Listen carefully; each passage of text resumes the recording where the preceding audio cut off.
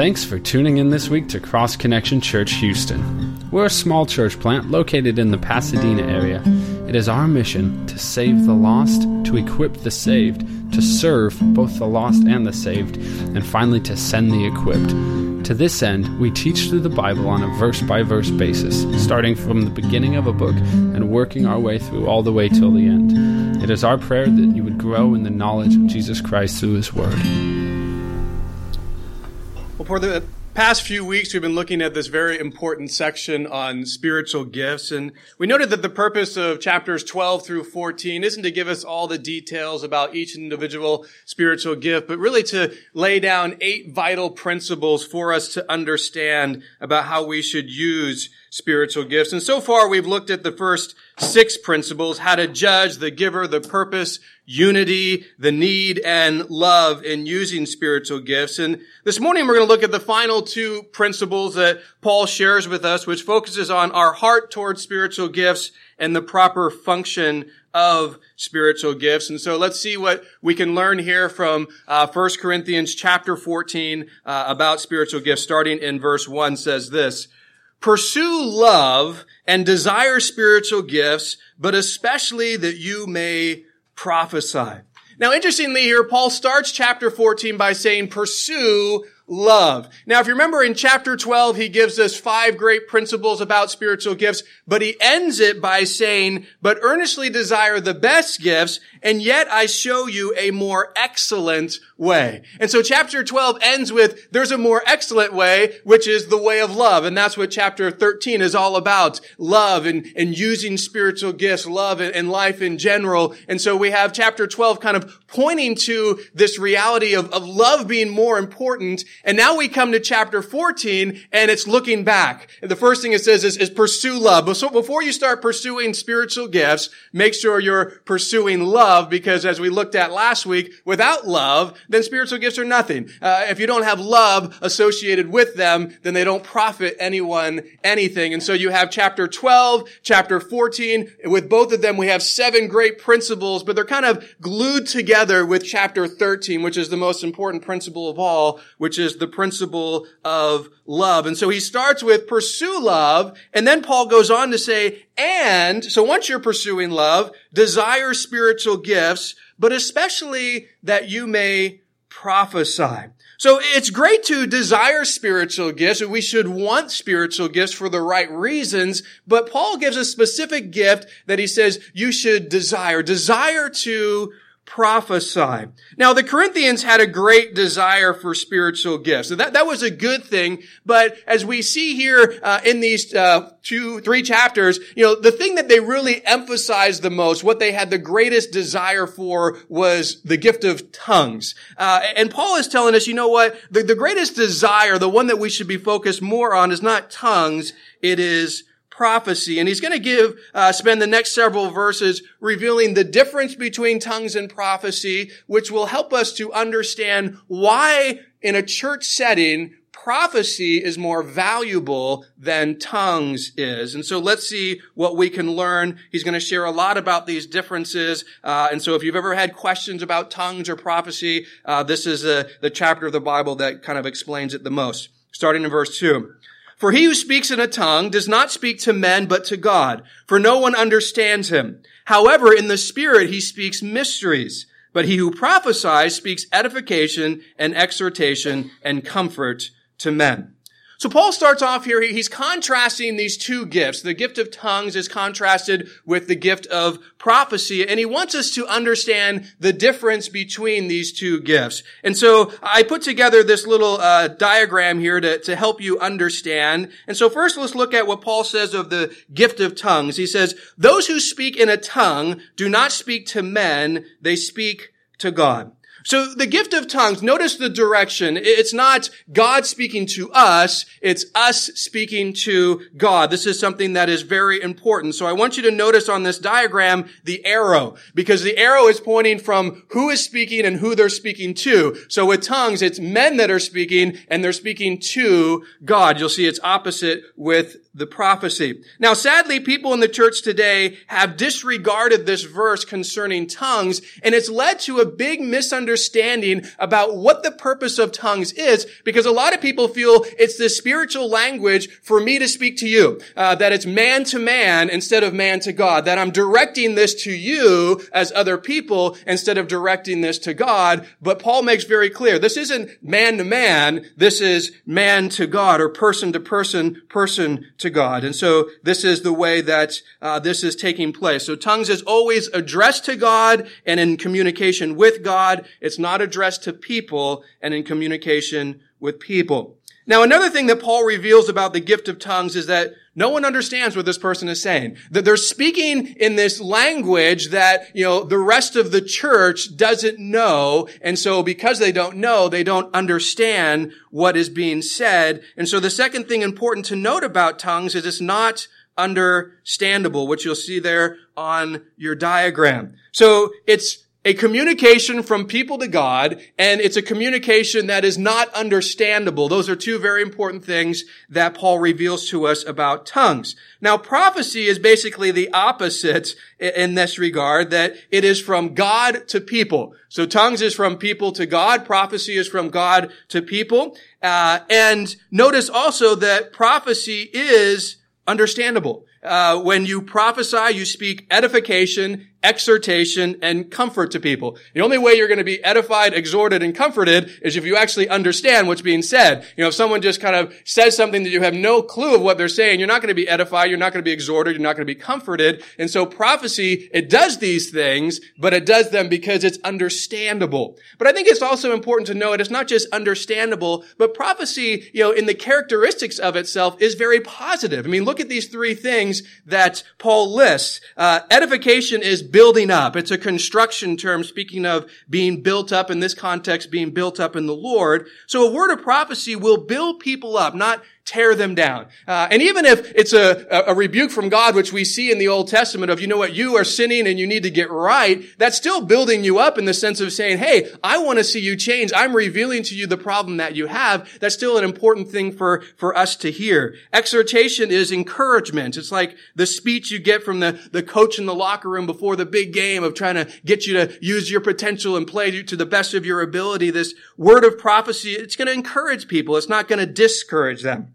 Comfort has the idea of not only consoling, but also strengthening. It doesn't just cry with someone hurting. It's there to wrap their arms around them and to strengthen them and to hold them and to be there with them. So a word of prophecy will strengthen, not weaken someone. So tongues is a gift of God that he gives, and it's people speaking to God that's not understandable. Prophecy is God speaking to people, and it is very understandable. So now that hopefully we understand the main differences between these two gifts, Paul's now going to go on to say why we should desire prophecy over tongues. Notice what he tells us in verse 4. He who speaks in a tongue edifies himself, but he who prophesies edifies the church. Now hopefully you remember what the purpose of the church is, because that was one of our main principles. The purpose of the church is to profit, to edify others. That's why we, use spiritual gifts. That's why we have these things, to profit and edify others. Now, I want you to note in our diagram here that tongues, we're told, edifies the person using it, but prophecy edifies the church. This is another big difference between these two gifts. Now, the reason that the gift of tongues only edifies the person speaking is because what they're saying, no one else understands. And what they're saying is really their spirit speaking to God. And so, no one knows what's going on. So it's only edifying them. It's not edifying the rest of the church. But it does edify them because, it's on their behalf. They're praising, they're speaking, they're directing, these prayers to God. They might not understand what's being said, but, it benefits them because it's coming from them to the Lord, on their behalf. But everyone else, they hear, but they don't understand, and it's not on their behalf. So there's no benefit for them. I mean, it'd be kind of like if a person from China visited our church this morning and we finished the service with a time of prayer and they just start praying a wonderful prayer of praise to God, but they do it in their native tongue of Chinese. And so we're sitting here and then we hear someone speaking in Chinese. We don't have a clue what they're saying. They're being totally blessed as they just praise God for all he is and how wonderful he is. And then they finish and they've been blessed, but we're not because we don't have a clue what they've been saying. We don't know if there was good or bad. We don't know because we don't speak the language. Well, maybe some of you do, but that's kind of the point here is tongues only edifies the person speaking, not the rest of the church, because no one understands what they're saying. Now, the gift of prophecy is very different. The whole church is edified. Why? Because prophecy is something that everyone can understand what's being said. That's why Paul goes on to say in verse 5, I wish you all spoke with tongues, but even more that you prophesied, for he who prophesies is greater than he who speaks with tongues, unless indeed he interprets, that the church may be edified. Now, don't miss something here, because with this back and forth of tongues versus prophecy and the differences and what's more valuable for a church gathering, some people have concluded that Paul is saying, hey, tongues are bad, steer clear of them, never use them, they're not good. He's not saying that at all. Notice, how he starts, I wish you all spoke in tongues. He wouldn't say that of something that he thought was bad. So he clearly thinks tongues are valuable. I wish everyone had it. I wish everyone was able to use it. But within the setting of the church, notice he says, hey, but even more that you prophesied.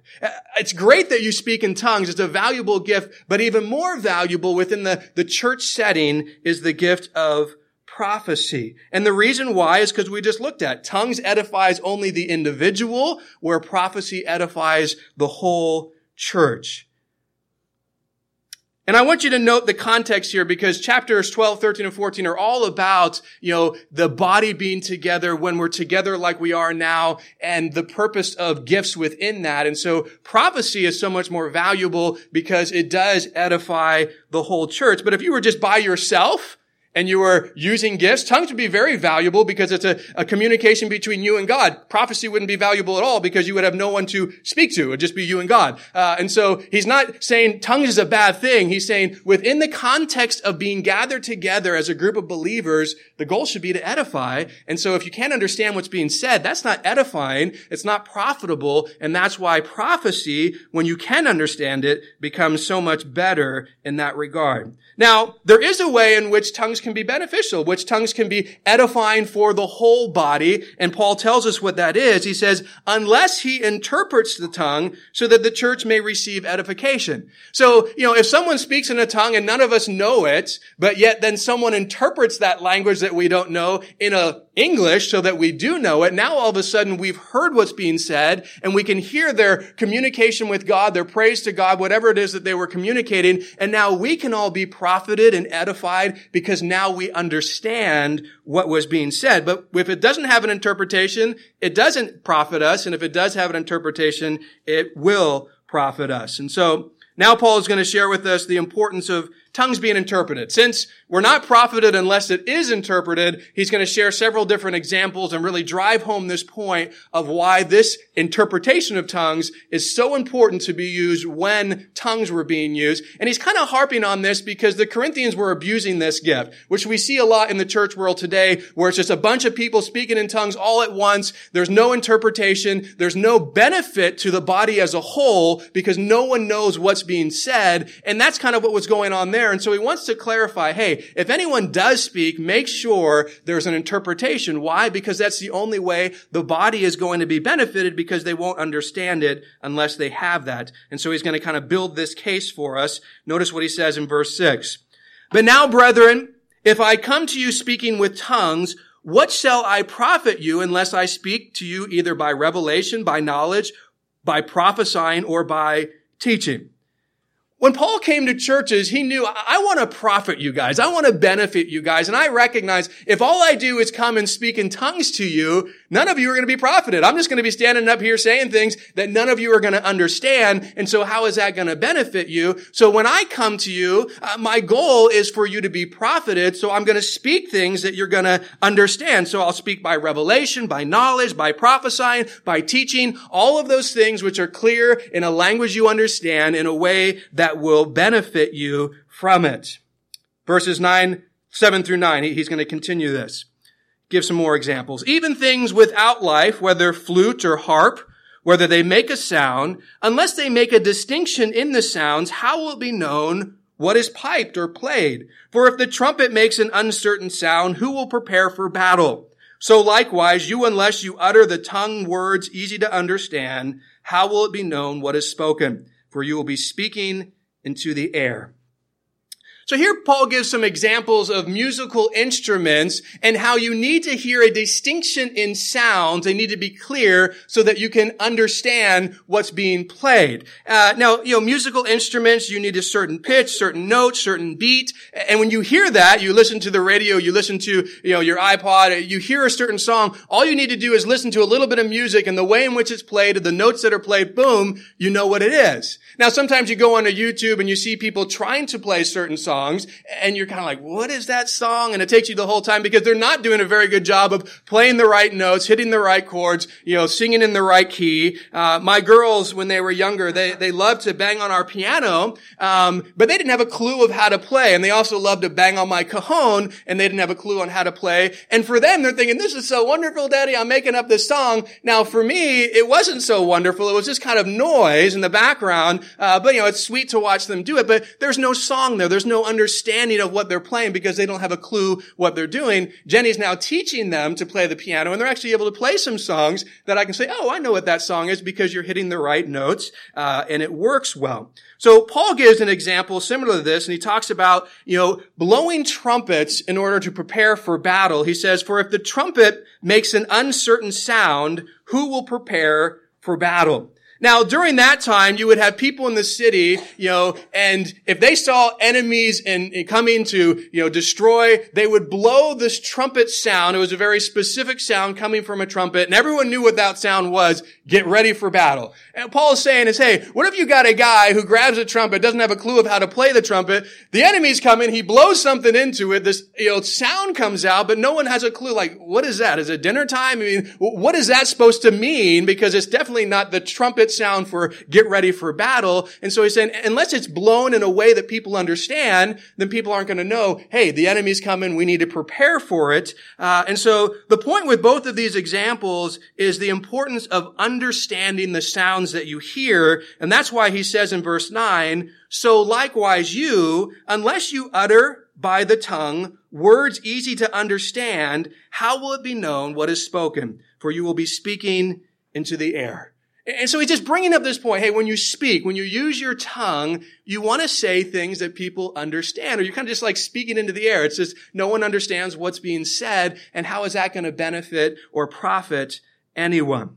Now in verses 10 and 11, Paul's going to share another example of why speaking in an understandable way is so important. You can see he's harping on this issue because obviously there in Corinth, they didn't get it. And so it's example after example, hoping to drive the point home to them. Notice what he says. There are, it may be, so many kinds of languages in the world, and none of them is without significance. Therefore, if I do not know the meaning of the language, I shall be a foreigner to him who speaks, and he who speaks will be a foreigner to me.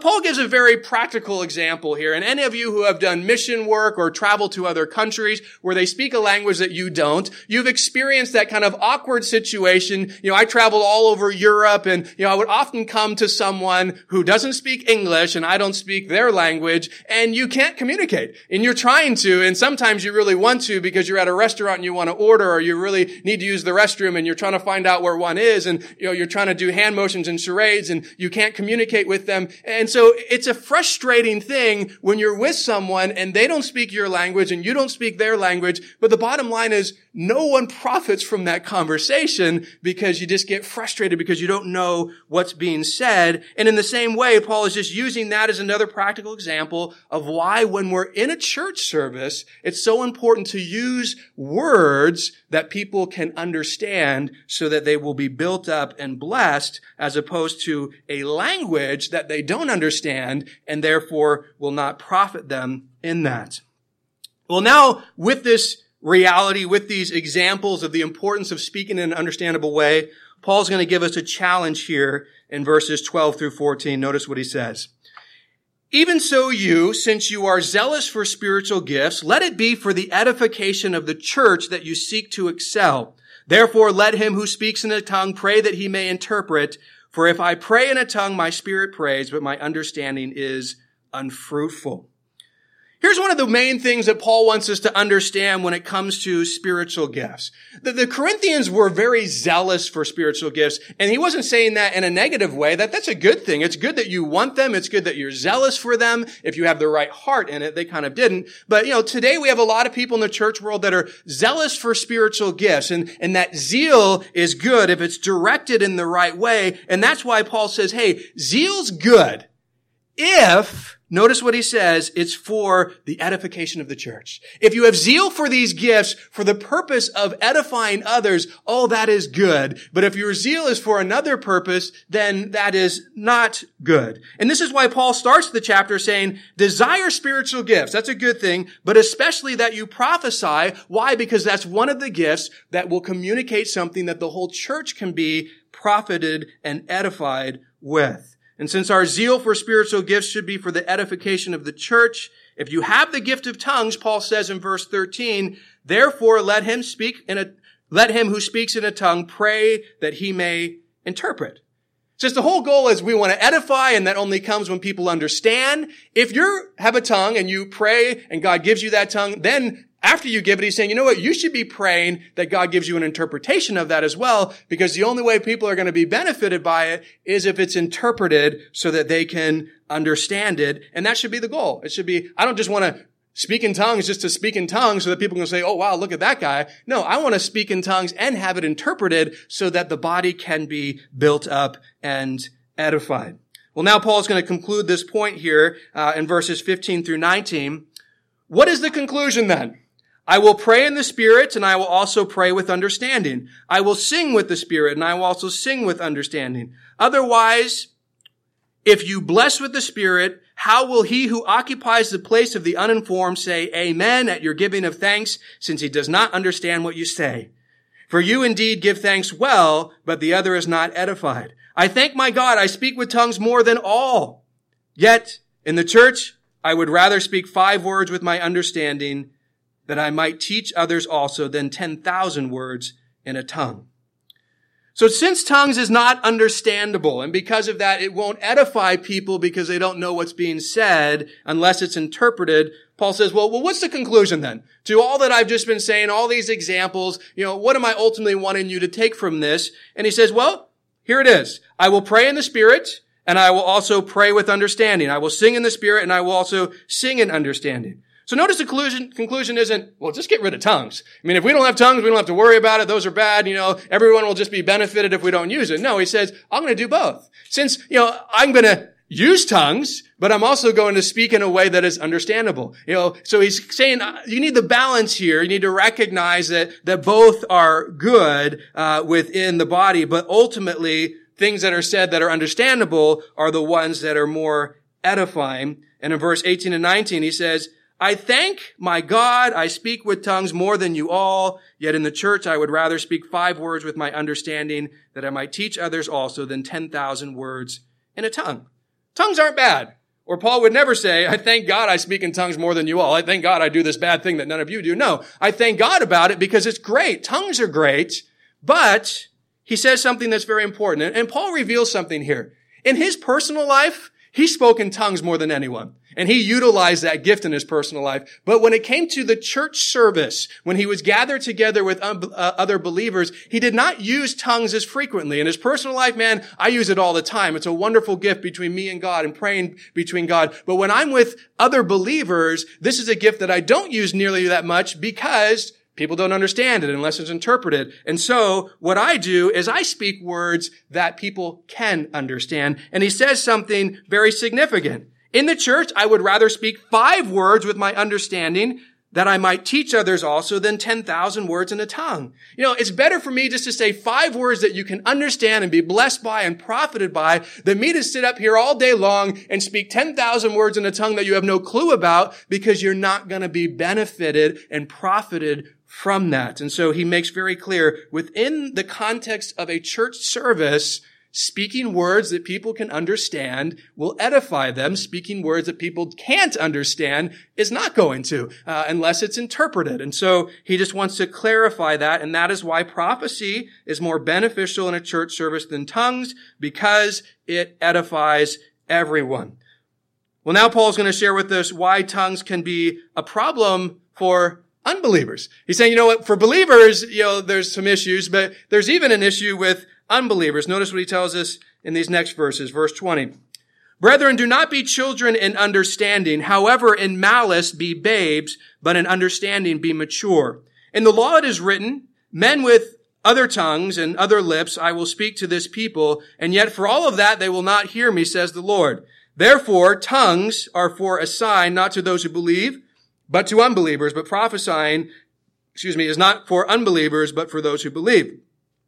So Paul starts off by telling the Corinthian believers to not be children in their understanding, instead to be mature. When it came to spiritual gifts, the Corinthians, in many respects, when it came to the understanding of that, were children. They were immature in their understanding, and it showed in the fact that they weren't doing what God had wanted them. So he's saying, hey, your understanding needs to be mature, specifically in spiritual gifts. You need to grasp what God wants for you in that, because they were kind of missing that. And I think, that's a good word for us today. But then Paul shares an Old Testament example. He says, in the law it's written, with men of other tongues and other lips I will speak to this people, and yet for all that they will not hear me.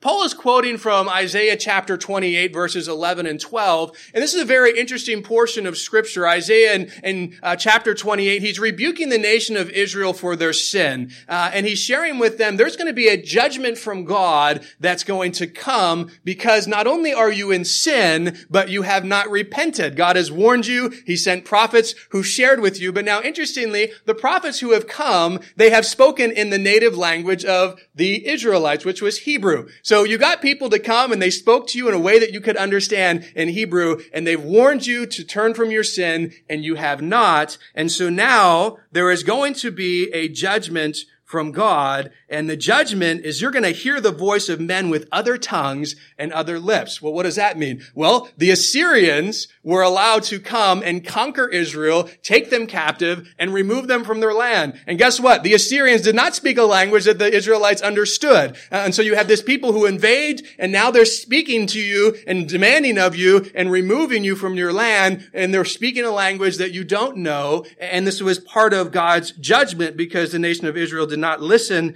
to the prophets and turn from their sin. Now, oftentimes when God would bring judgment, the nation of Israel would recognize their sin, they would repent, they would turn back.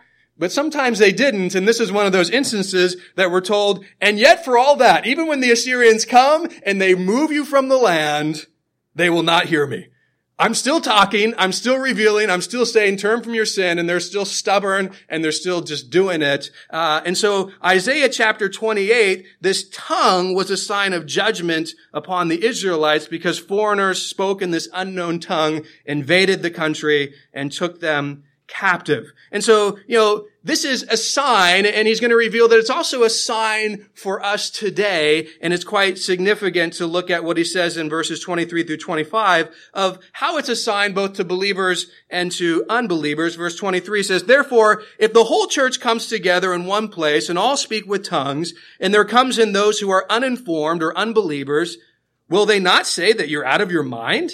But if all prophesy and an unbeliever or an uninformed person comes in, he is convinced convinced by all and convicted by all, and thus the secrets of his hearts are revealed, and so falling down on his face, he will worship God and report that God is truly among you.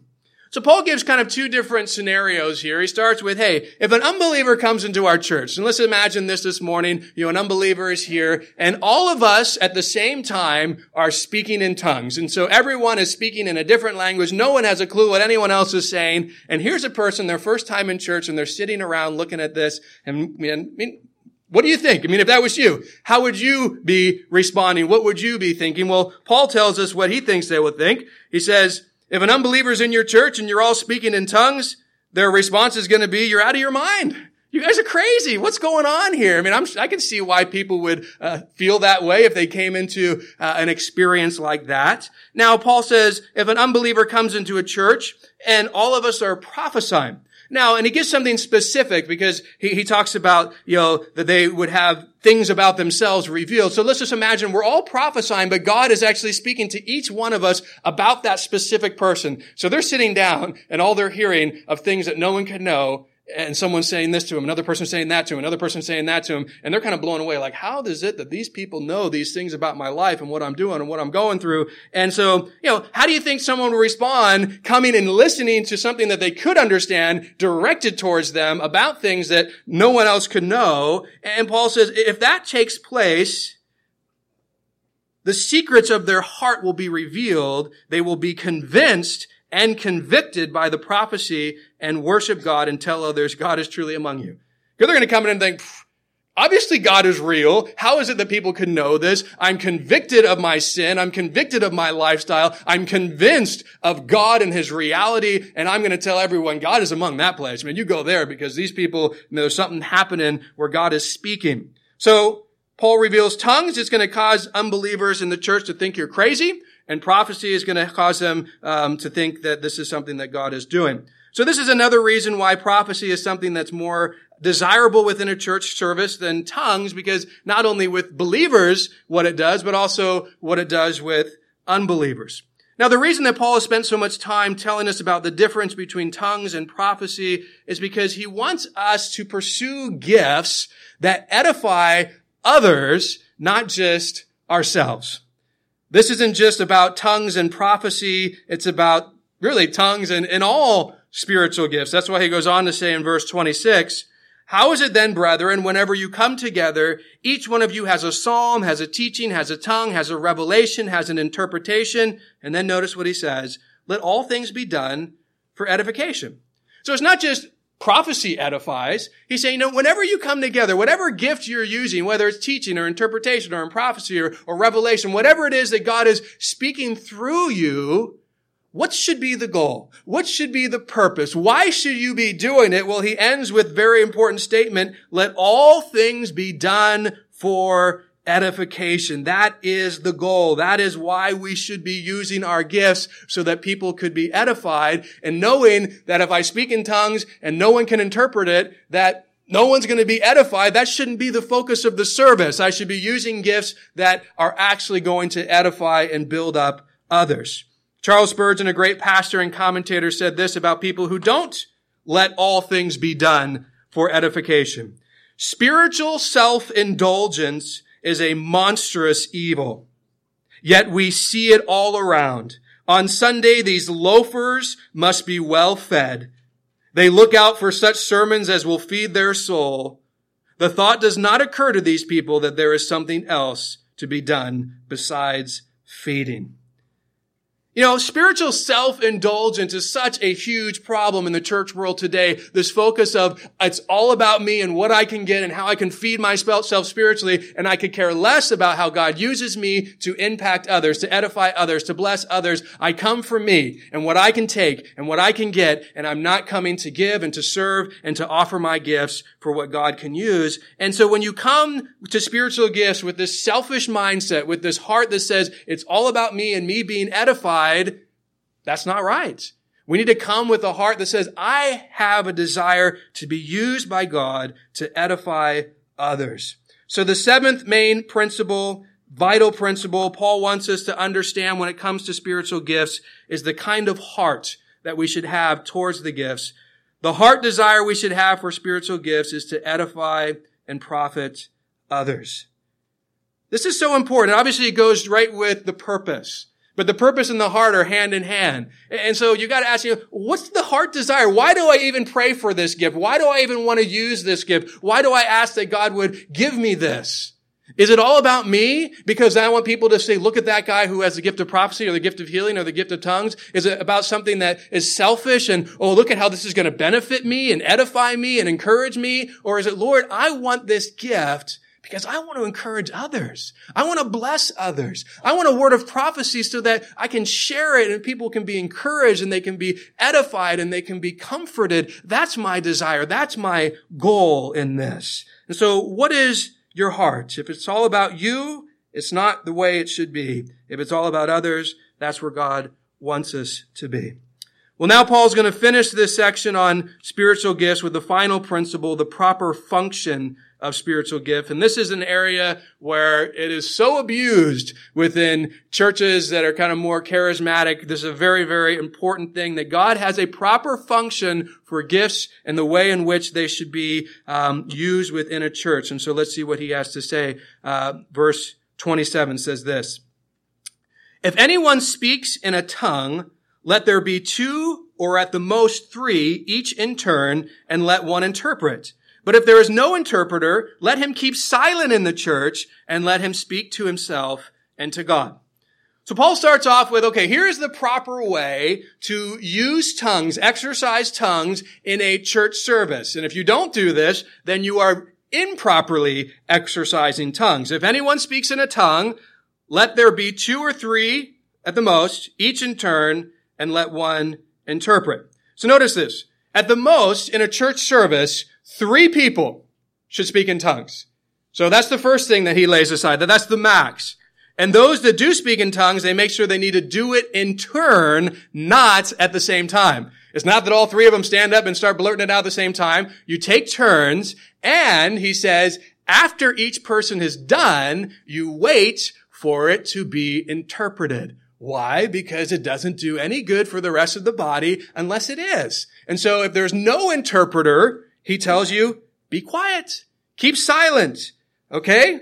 And so this is something that is so important for us to understand. And I think it's important to realize what Paul is saying here, that first, be quiet if it's not your turn. Someone else is already speaking in tongues, then if you got one from the Lord, great. Just wait until they're done and it's interpreted, and then you can speak. And the other is, be quiet. If someone speaks in tongues and you realize there's no one there with the gift of interpretation because that wasn't interpreted, well then, be quiet. Don't use that gift because you realize it's not going to benefit anyone. Now, the fact that Paul says, wait your turn and be silent, reveals that the person with the gift of tongues has control over whether or not they will speak it. And this is something that a lot of people will just make this claim of, oh, the Holy Spirit just overpowered me and kind of possessed me like demons do. See, demon possession, they control you and they force you to do things. Holy Spirit doesn't do that. He gives you gifts and he says, here, but it's your choice whether or not you're going to use it. It's your choice of whether or not you're going to offer it up to the body for their benefit. He does not force you. And so some who say, well, the Holy Spirit just overpowered me and I just had to do it right in the middle of everything, and it didn't matter that it was out of order because it wasn't my fault because I had no control over it. Well, if you have no control over it, Paul would never say, do it in turn and be quiet if it's not in turn, and be quiet if there's no interpreter. Well, then he couldn't say that because you would say, well, how am I going to be quiet if the Holy Spirit's the one forcing me? He's not. You have control. Now, we noted back in chapter 12, it's the Holy Spirit who gives spiritual gifts as he wills and when he wills. And so he gives you the gift. You don't get to choose which one you get. He gives it when he wants to. But here's the reality. When he does give it to you, whatever gift it will be, when it happens, you now have control over whether or not you're going to use it. Now, this is something important to realize as well, because oftentimes the reason we don't use gifts is because of a bad reason. I don't really care about edifying people. I don't really want to be used by God today. I just kind of here for myself. And so God gives you a gift, and yet you don't really want to use it because you have the wrong motivation within it, and so you don't. And so there's a reason that's bad when we don't use gifts, but there's a reason that's good when we don't use gifts, and this is what Paul is saying here, is that there is order that needs to happen. And so if you have this gift of tongues, God gives it to you, it's in the middle of the service, and you're just like, oh, I really need to speak this. Well, there's a proper time for that, and it's not when someone else is speaking in tongues, and it's only if there's an interpreter, and if those aren't happening, then you can make a choice to be silent and not use that gift, and that's a good thing because it stays within the order that God has designed. And so don't buy into this concept that, you're just overcome and you're forced to and you have to. No, you clearly have the ability to use what you've been given or not and choose to use it at the proper time that God has ordained and established. And so I grew up in a church where there was really no guidelines with spiritual gifts, but especially the gift of tongues. And throughout the service, my dad or someone else would be teaching and people would just stand up and start blurting in tongues. And then another person, and sometimes it'd be 5 or 10 people, and they would just go on for 10 minutes or so. And then they sit down. And oftentimes there's no interpretation, which you probably can't interpret 10 of them at once anyway. And so it would just be so distracting and so weird. And I would never want to invite anyone because my brother and I just thought, this is just so, like Paul said, crazy. And that's not the way that God designed it. That is not the way it was meant to be. And it's just an abuse of how God has set up the way in which this gift should be used. Well, now Paul's going to say, hey, that's how you properly use tongues. 2 or 3 at the most. There must be an interpretation or don't do it. But now he's going to say, hey, prophecy, it also has a proper function. So let's see what he has to say about prophecy, verses 29 through 33. Let 2 or 3 prophets speak, and let the others judge. But if anything is revealed to another who sits by, let the first keep silent. For you can all prophesy one by one, that all may learn and all may be encouraged. And the spirit of the prophets are subject to the prophets. For God is not the author of confusion, but of peace, as in all the churches of the saints. So just like with tongues, 3 at the most. You got 3 people who can speak in tongues, but you got 3 people who can prophesy during a church service. And just like with tongues, guess what? It is 1 at a time. Now with tongues, you wait for an interpretation. With prophecy, you wait to judge the prophecy. See, someone's going to stand up and ultimately say, thus says the Lord. God has given me a word for this church. When they say it, we don't just accept it right away and be like, great, that's from God. What we do is we judge to see whether it truly is from God. And that's why he says we judge it. 1 John 4:1 says, Beloved, do not believe every spirit, but test the spirits whether they are from God, because many false prophets have gone out into the world.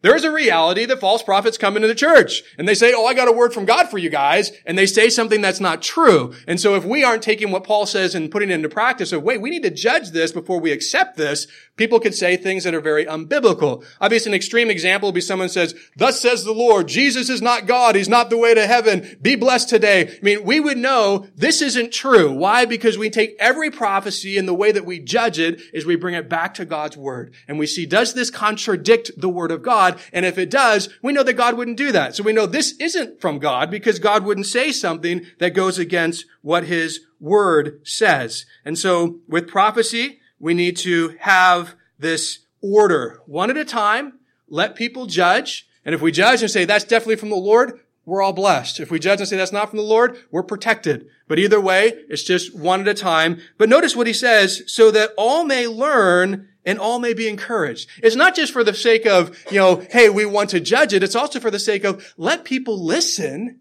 and kind of soak in so they can learn and be encouraged. If God is really speaking and he has a word for us, we want to take time to listen, to judge, but also if that is from God, to be blessed by that, to be encouraged by that. And that's really one of the main goals of sharing your spiritual gift, is so that people can learn, so that people can be encouraged. If we spoke in 100 tongues or 1,000 prophecies and at the end of the day people weren't learning and being encouraged, then we've missed the point. That's kind of defeating everything. And in a church service, God might choose to cause learning and encouragement and edification without using tongues or prophecy. He might use other means to do that. And so we need to be careful not to judge whether or not a service is successful or whether or not a service is good based on that. Ultimately, are people learning? Are people being edified? Are people growing in their relationship with the Lord? That should be one of the bigger criteria that we're looking to. So tongues, it has a very proper order. Prophecy has a proper order. And the reason that God has established proper order is told to us in verse 33. Notice what Paul tells us about God. For God is not the author of confusion, but of peace, as in all the churches of the saints. You know, having order when exercising spiritual gifts, it's important. Why? Because God's a God of order. He is not the God who is the author of confusion. So within churches, and I grew up in one that's very charismatic, the gifts were a huge focus, but there was a lot of disorder, a lot of confusion. You can know that is not the Spirit of God moving. The Spirit of God is He's not the author of confusion. And they'd had people barking like dogs and slithering like snakes and doing all sorts of weird and wacky, wild things. And they're saying, oh, this is so of Jesus. This is so of the Holy Spirit. No, it's not. God does not move like that. He is a God of order. He is not a God of confusion. And so we need to be careful with some of the things that we're claiming to be of the Lord, which completely go against what he has revealed in his word. So those with the gift of tongues, notice we're told, be silent and only use your gift at the proper time to keep God's established order. For those of you who have prophecy, you be silent, you only use your gift at the proper time because you want to keep God's established order. Now with that in mind, Paul is going to tell another group, be silent. Only say something when you're using it in the proper order, because if not, it's going to be problematic to the church. And he's going to address women within the Corinthian church who were causing disorder, just like those speaking in tongues in the wrong way and those prophesying in the wrong way were causing disorder. Let's see what he has to say in verses 34 and 35. Let your women keep silent in the church, for they are not permitted to speak, but they are to be submissive, as the law also says. And if they want to learn something, let them ask their own husbands at home, for it is shameful for women to speak in the church. Now, there are a lot of negative feelings towards these two verses, mainly from women. And I understand at first reading why someone can conclude what a lot of people do conclude. But there's several reasons why these negative feelings don't actually have to be negative, because they're misunderstanding what this verse or these verses are actually communicating. And I think the first thing that is a problem is this verse is often taken out of its context. It's just brought out and say, see, the Bible says, women, you got to be quiet, silent in the church. And they don't take it within the context of what's said right before it, right after it. And as we've just noted, Paul has been laying out this thing of, hey, there's a lot of groups, men and women, those who speak in tongues. Guess what? He says, be silent if you're not doing it in the proper order that God has established. Those who prophesy, wonderful gift. You know what? Be silent if you're not doing it in the proper order that God has established. You women, and we're going to note they were actually doing something specific. This isn't a blanket statement of never to speak. Be silent in what you're doing. Why? Because it's causing disorder in the church. Now, I find it interesting. You don't have people crying out saying, I can't believe God told those people speaking in tongues to be silent. I can't believe God told those people who were prophesying to be silent. How dare God tell women to be silent? I mean, it's like, well, wait a second. If we keep it in the context, it's like each one of these, God is saying silence because of disorder. And so the first reason that it's a problem is because it's taken out of context and people are kind of missing the point. But the second reason is because there's a misunderstanding of really what Paul is saying here. So first, a lot of people misunderstand what was going on within that culture, and which is the specific thing that these women were doing. And the second thing is this word translated speak does not really give a full meaning of what the original Greek word means. So let me try to explain what Paul is declaring here. And I think hopefully afterwards, for those of you who might have had a problem with this verse, you probably won't after this. So let your women keep silent in the churches, for they are not permitted to speak.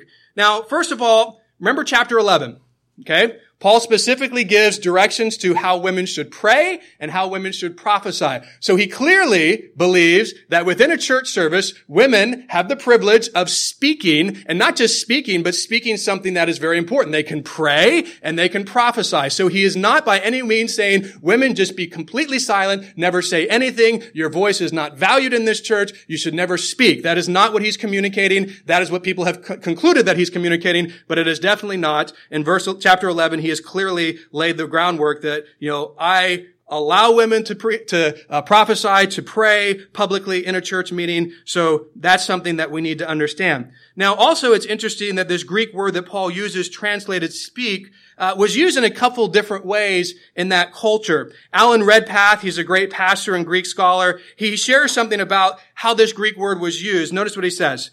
Paul uses the ancient Greek word leleo, which means to talk question, argue, profess, or chatter. It has nothing to do with prophecy or prayer. It is not public speaking as such. Now notice within the definition of this word that it means more than just talk, because that's the conclusion. Paul's saying you could never open your mouth and then, no women can ever speak. That's not what he's saying. Actually, notice it goes on to say to question, argue, profess, or chatter. Now in verse 25, Paul lays out what the real issue is, that it's a specific problem. It's not, hey, women speaking is the problem. No, it's a specific time that they're speaking and what they're doing. Notice verse 25 tells us, and if they want to learn something, let them ask their own husbands at home. Now here's what Paul is revealing, that in the church service, there were women who were interrupting what was going on because they were asking their husbands, what did that guy mean by that? What was he saying by that? And these questions that were going on were interrupting the service. And Paul is saying, hey, if you got a question for your husband, ask it at home. Now you might think, well, how would that be so interruptive? Because here in our culture, we kind of establish our seating different than they did in the church world then. Here, most wives and husbands sit next to each other unless they got some problem with one another, but usually they're next to each other. And so if I were to say something and you as a wife were like, what did he mean? And you whisper into your husband's ear, what do you think he meant there? And you whisper back. That's not going to be super distracting. Maybe for the people right next to you it would be. But within that culture, they sat differently. You see, they adopted what the Jews had done, because most of the church planners, if you remember in the book of Acts, were Jewish. And in the Jewish synagogue, which was basically their church service before it changed from Saturday to Sunday and the church is established, they broke it up like this. All women on one side, all men on the other. They were very segregated in that. And so when they first established churches, they kind of kept that same way in which things were done, because they felt like that's the way that God wanted it. And so now imagine this. There's my wife, Jenny, and I'm over here, and she has a question. She's not whispering in my ear. She's shouting out, hey, Matthew, what is this person saying? I don't get it. Now, obviously, if she did that right now, that would be a huge distraction within this service. And so this is what Paul is dealing with. There's these ladies who are shouting over to their husbands because they don't get it, and many of them were Gentiles. So, the Jews who were raised in the synagogue, they learn, you know what? You don't do that. You just be quiet and you wait till you get home. These Gentiles are coming in. They don't have a clue. They've never been raised in this. They're just kind of segregated from their husband, and they're just like, I don't get that. Hey, honey, what does he mean? And so you can see, hey, this was a problem. This was something that was causing a disorder to happen within that church service. And so he's not saying, hey, ladies, you can never speak. He's saying, ladies who are over here, who have husbands over there, hey, if you need to ask a question, wait till you get home and ask a question. It is not orderly for you to shout to him in the middle of the service and interrupt it. Just like it's not right for someone with tongues to speak at the wrong time. Just like it's not right for someone with prophecy to speak at the wrong time. The thing here is order in the way in which you take the time to speak what you want to speak. And so he's not saying, women, you can never say anything. Women, you have no place to speak in the church. That's not taught in Scripture. So I hope that helps with any confusion that you might have had with that particular passage. Well, now Paul, he knows some people are going to contend with him. You're telling a lot of people to be quiet, Paul. People don't like to be told to be quiet. So now he's going to say this to those who might contend with him. Verse 36. Or did the word of God come originally from you? Or was it to you only that it reached? If anyone thinks himself to be a prophet or spiritual, let him acknowledge that the things which I write to you are the commandments of the Lord. But if anyone is ignorant, let him be ignorant.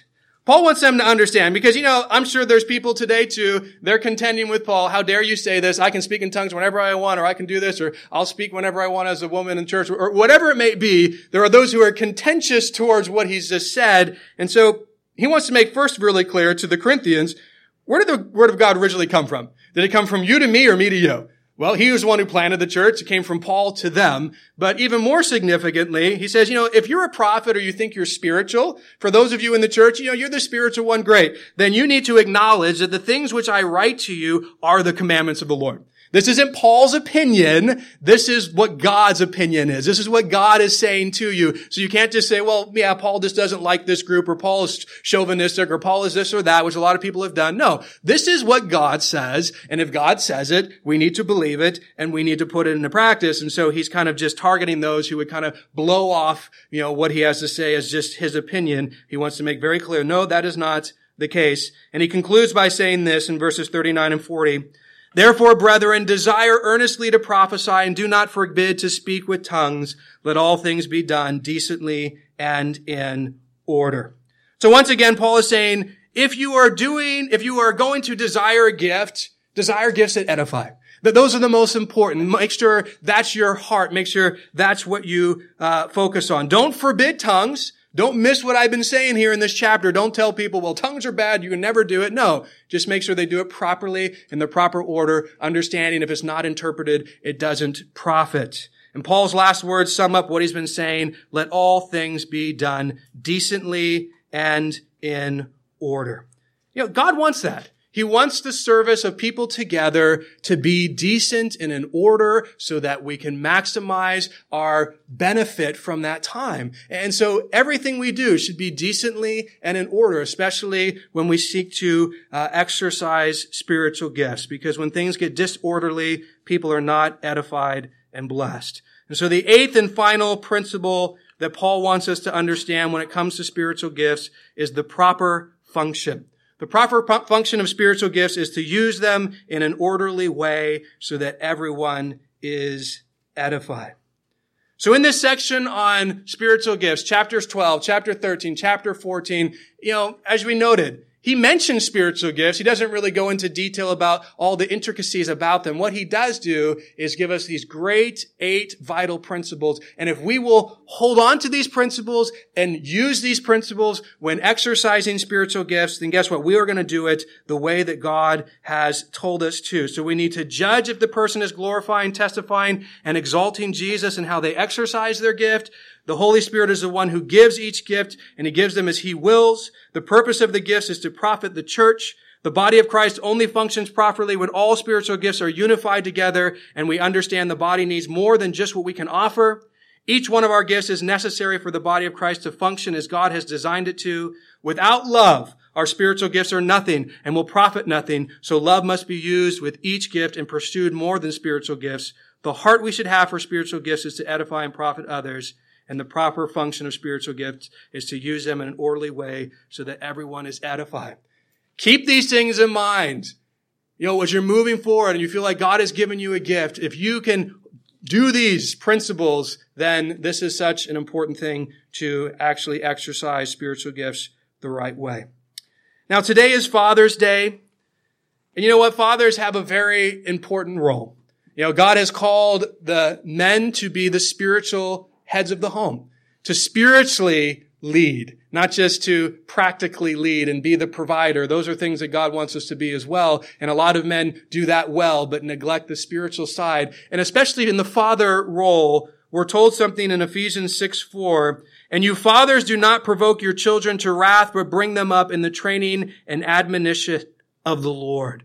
This is a huge responsibility. Fathers, He's given us. He says, you know what? I want you to train up your children in the ways of the Lord. That you make that effort to help your children grow in their knowledge of Jesus. First come to a relationship with Jesus, and as they do, then grow in their relationship with Jesus. But that comes down to us as fathers. It doesn't mean that mothers don't play a part in that, but ultimately as fathers, we are the ones that God has said, I've given you the ultimate responsibility to be the spiritual leader in your home. And you know what? It's hard. This is one of the most difficult roles that God has given. A lot of fathers are falling really short in this. And so I just want to take some time right now as we close. Let's just pray for our fathers here, earthly fathers. And one of the main things we want to pray is that we would become more like our heavenly Father, the one who is perfect, the one who does it perfectly, that we would become more like him in the way in which we father our children. And so I think one of the best things you can do for fathers on Father's Day is to pray for them, because we need it. We all fall short in this area as fathers, and we need prayer. We need the help of the Holy Spirit to enable us to do this. And so I just want to take a little time. If you want to pray specifically for your father or for just fathers in general, then let's just do that and close in that way, and then we'll finish like that.